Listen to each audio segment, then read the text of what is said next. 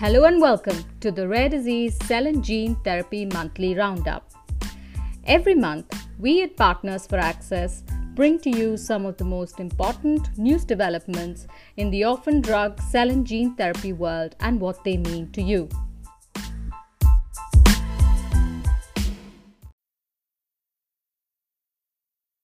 Welcome to the show. Today we are joined by Sophie Schmitz, Managing Partner, and Joanna Fernandez, a Senior Consultant at Partners for Access. They will be discussing Bluebird Bio's innovative gene therapy, Zynteglo, and its withdrawal from the European market. Zynteglo is a one-time, potentially curative therapy intended to treat a specific subgroup of patients with transfusion-dependent beta thalassemia. Sophie and Joanna will be looking at the fall of Zynteglo from two sides, one from a company perspective and two from the perspective of the EU environment. So Sophie, why don't you start us off by providing a little context to the situation? Yeah, thanks, Georgie. And I'm pleased to be able to talking about this today. It's an area that is very topical for many of our clients who are cell and gene therapy manufacturers, and looking at Bluebird and trying to understand what went wrong, what actually happened, and what kind of impact could this potentially have on us? What is the overspill? So I think this is particularly topical to get into some of the detail and understand what happened.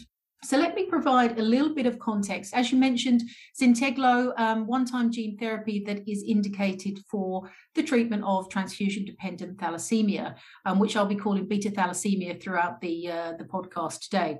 The journey takes us back quite a long time ago, and it was in the middle of 2019, so nearly 2.5 years ago, when the company first got conditional marketing authorization in Europe. Unfortunately, and probably partly because of COVID, but also because of the manufacturing delays that they had, it wasn't until the start of 2020 that they were able to treat their first patient, and that was in Germany, in Heidelberg.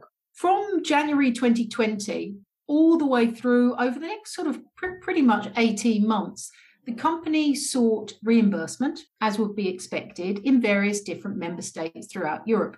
They came across some challenges. One of the first major hurdles that they stumbled on was in France, with one of the patient groups that they had getting an SMR insufficient. So that clearly wasn't enabling reimbursement in that market. They continued to have some challenges with Germany as well to be able to get a negotiated price that they thought was acceptable. And also in England, the asset went through the single technology appraisal route, very different from some of the other gene therapies which have gone through the HST, the highly specialized technology route. To cut a long story short, after various different negotiations in different member states, they came to the conclusion in August that this was not going to work, and they were going to exit from Europe and confirmed that the US was going to be their sole focus. So really, it took them sort of 2 years of trying to actually achieve access and failing before they realized that this was not going to work for them. So what do you think went wrong? Was it a problem with the European system or with the company's approach? Well, that's a good question. And obviously we're giving it from our perspective. Gosh, how long do we have? Well, let me just cut this down maybe to 3 key areas. I think from their perspective, and looking at the expedited pathway, the regulatory pathway, that was something that they heralded at the start. There are various different pathways in Europe that can allow you to get to the market faster.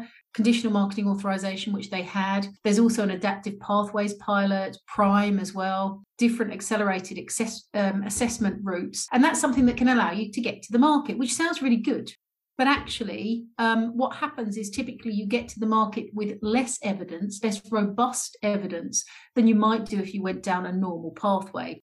And what happens from a regulatory perspective, that's wonderful. But when you actually get that evidence package to negotiate with payers at a local level, national level, that really is where you come up against some big challenges. So first of all, that the regulatory pathways are quite challenging.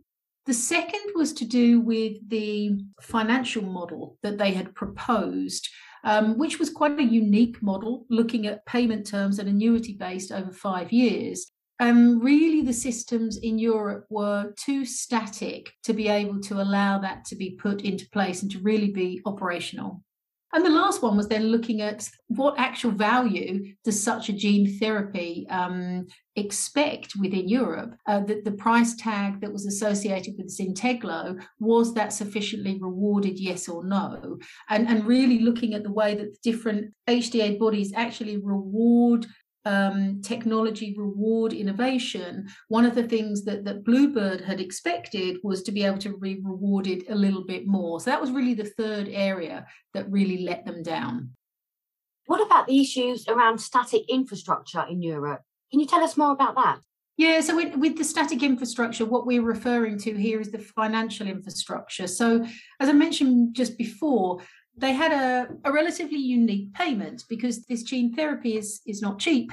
One of the issues that the company had was understanding the affordability and some of the financial challenges that are exhibited across various different countries within Europe. And so they'd come up with this scheme whereby the company would only get paid if the therapy was working on an annual basis. So they would split the payment into 5.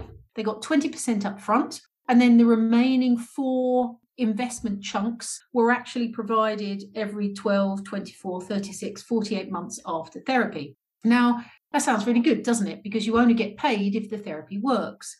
But actually, in practice, it was far more challenging because most countries' financial systems are not set up going out to 5 years. At a stretch, they can maybe manage a 3-year budget cycle, as we've seen with some of the CAR T therapies, but 5 years was just too far. And unfortunately for Bluebird, they hadn't quite done their homework appropriately to understand that 5 years was just pushing the boundaries too far. You mentioned, Sophie, about the financial cost of Zynteglo and that it was quite high. So it had the price tag of 1.57 million per patient. That is quite high, isn't it? Well, it depends really, doesn't it? You might say, and 1.57, that was some of the average that they were looking for across Europe. That doesn't represent the net price.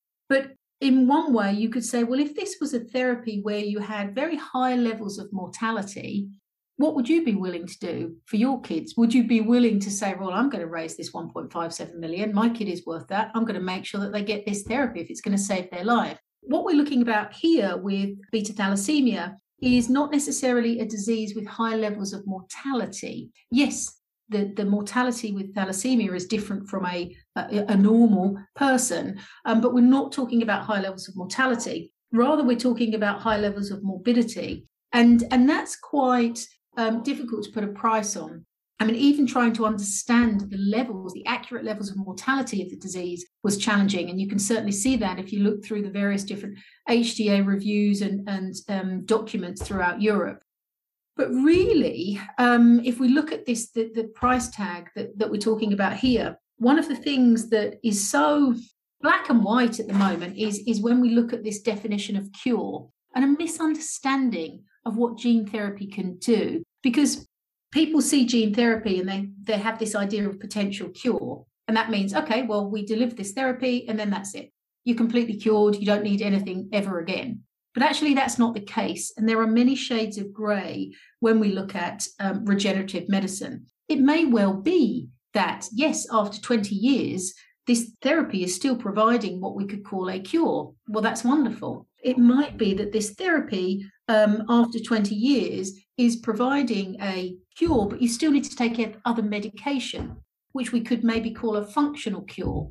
It may well be that this therapy is actually regressing the disease, but not actually curing. So there are various different shades of grey. And unfortunately, the data package that Bluebird had was not robust enough to be able to determine, is this actually curing? Is this curing some people? Or actually, we're just not entirely sure. You know, it works for some, it doesn't work for the others. So in that case, the price tag in and of itself was considered quite high because the evidence didn't robustly justify it for all of the patient population. And you also mentioned that the third major challenge that Bluebird Bio faced was that evolution is not rewarded. What do you mean by that? I always thought of gene therapies as being a revolution rather than an evolution. Well, I think this is part of the misunderstanding of gene therapy. I mean, it does have the potential to revolutionize the way that we treat diseases. Absolutely. But at the moment, we are still on an evolutionary track. And actually, going back to 1865 was when Mendel first discovered the law of genetics.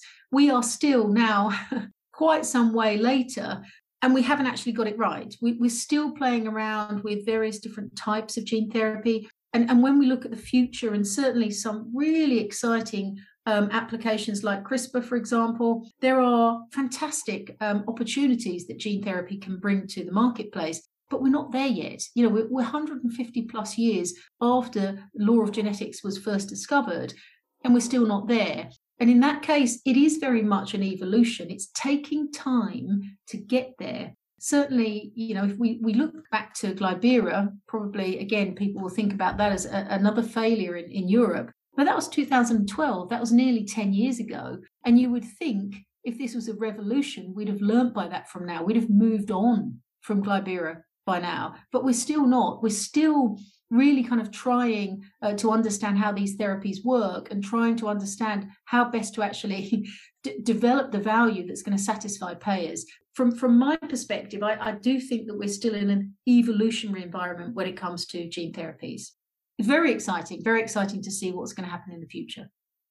Thank you so much, Sophie. So now let's move over to Joanna. Perhaps we can look at the situation from the other side and discuss the issues with Bluebird Bio's strategy when it came to Zynteglo's launch in Europe. Yeah, absolutely, Georgie. If we focus down the issues into 3 key points, the first would be that Bluebird Bio came with a weak evidence package at launch, as Sophie has just mentioned. The second is that the company prioritized their outcomes-based agreement above all else. And finally, that the company simply did not understand the EU payer landscape. So what was the problem with Zynteglo's evidence package, Joanna? Well, Georgie, at time of launch, the dataset for Zynteglo consisted of 3 single-arm trials. 2 of these were phase 1/2, and the last was an ongoing phase 3 study with only interim results available.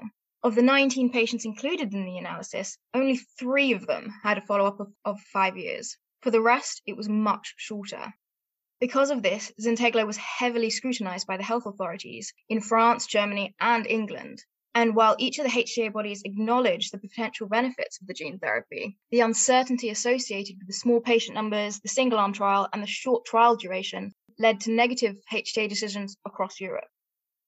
So what about the innovative outcomes-based agreement? Surely that was a good strategy to address those payer uncertainties?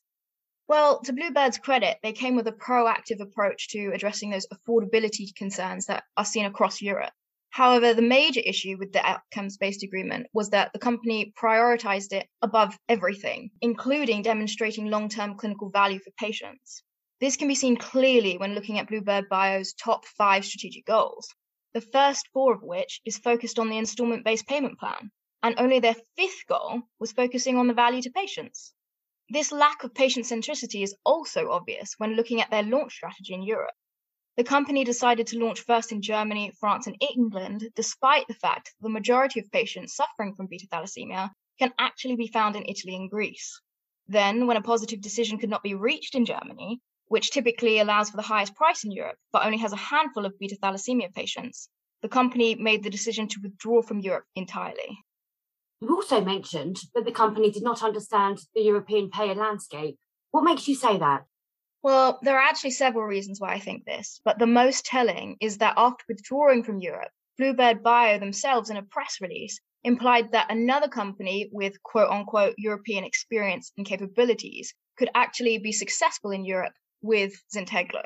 And they are currently seeking a company to out-license the ex-US rights of Zynteglo too, which implies while Bluebird Bio couldn't do it, another company can.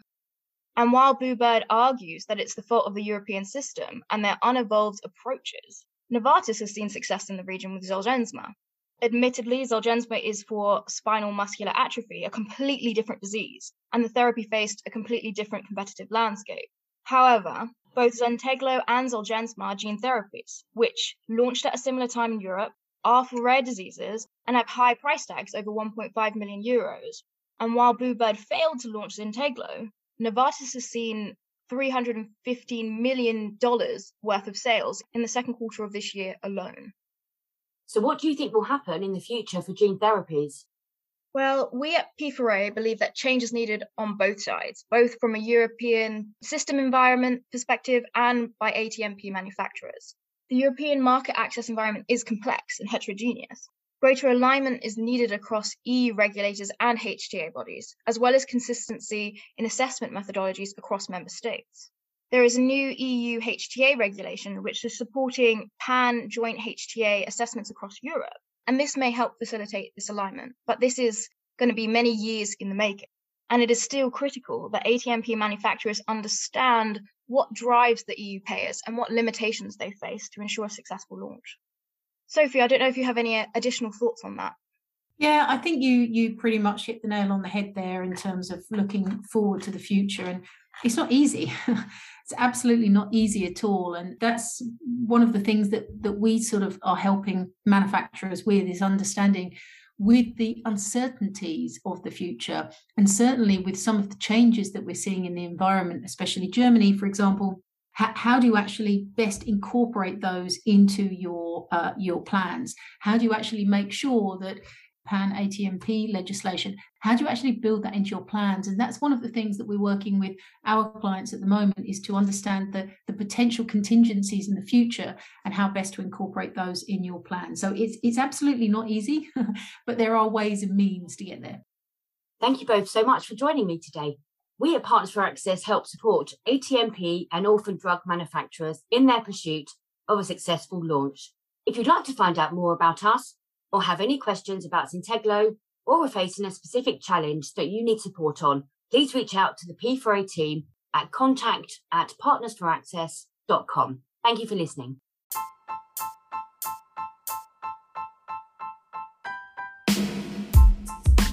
And that's it for this month. For more news and analysis, go to our website www.partnersforaccess.com. Subscribe to our podcast on iTunes or wherever you listen to your podcasts, and don't forget to leave a review. We'd love to hear your feedback. Thanks for listening. See you next month.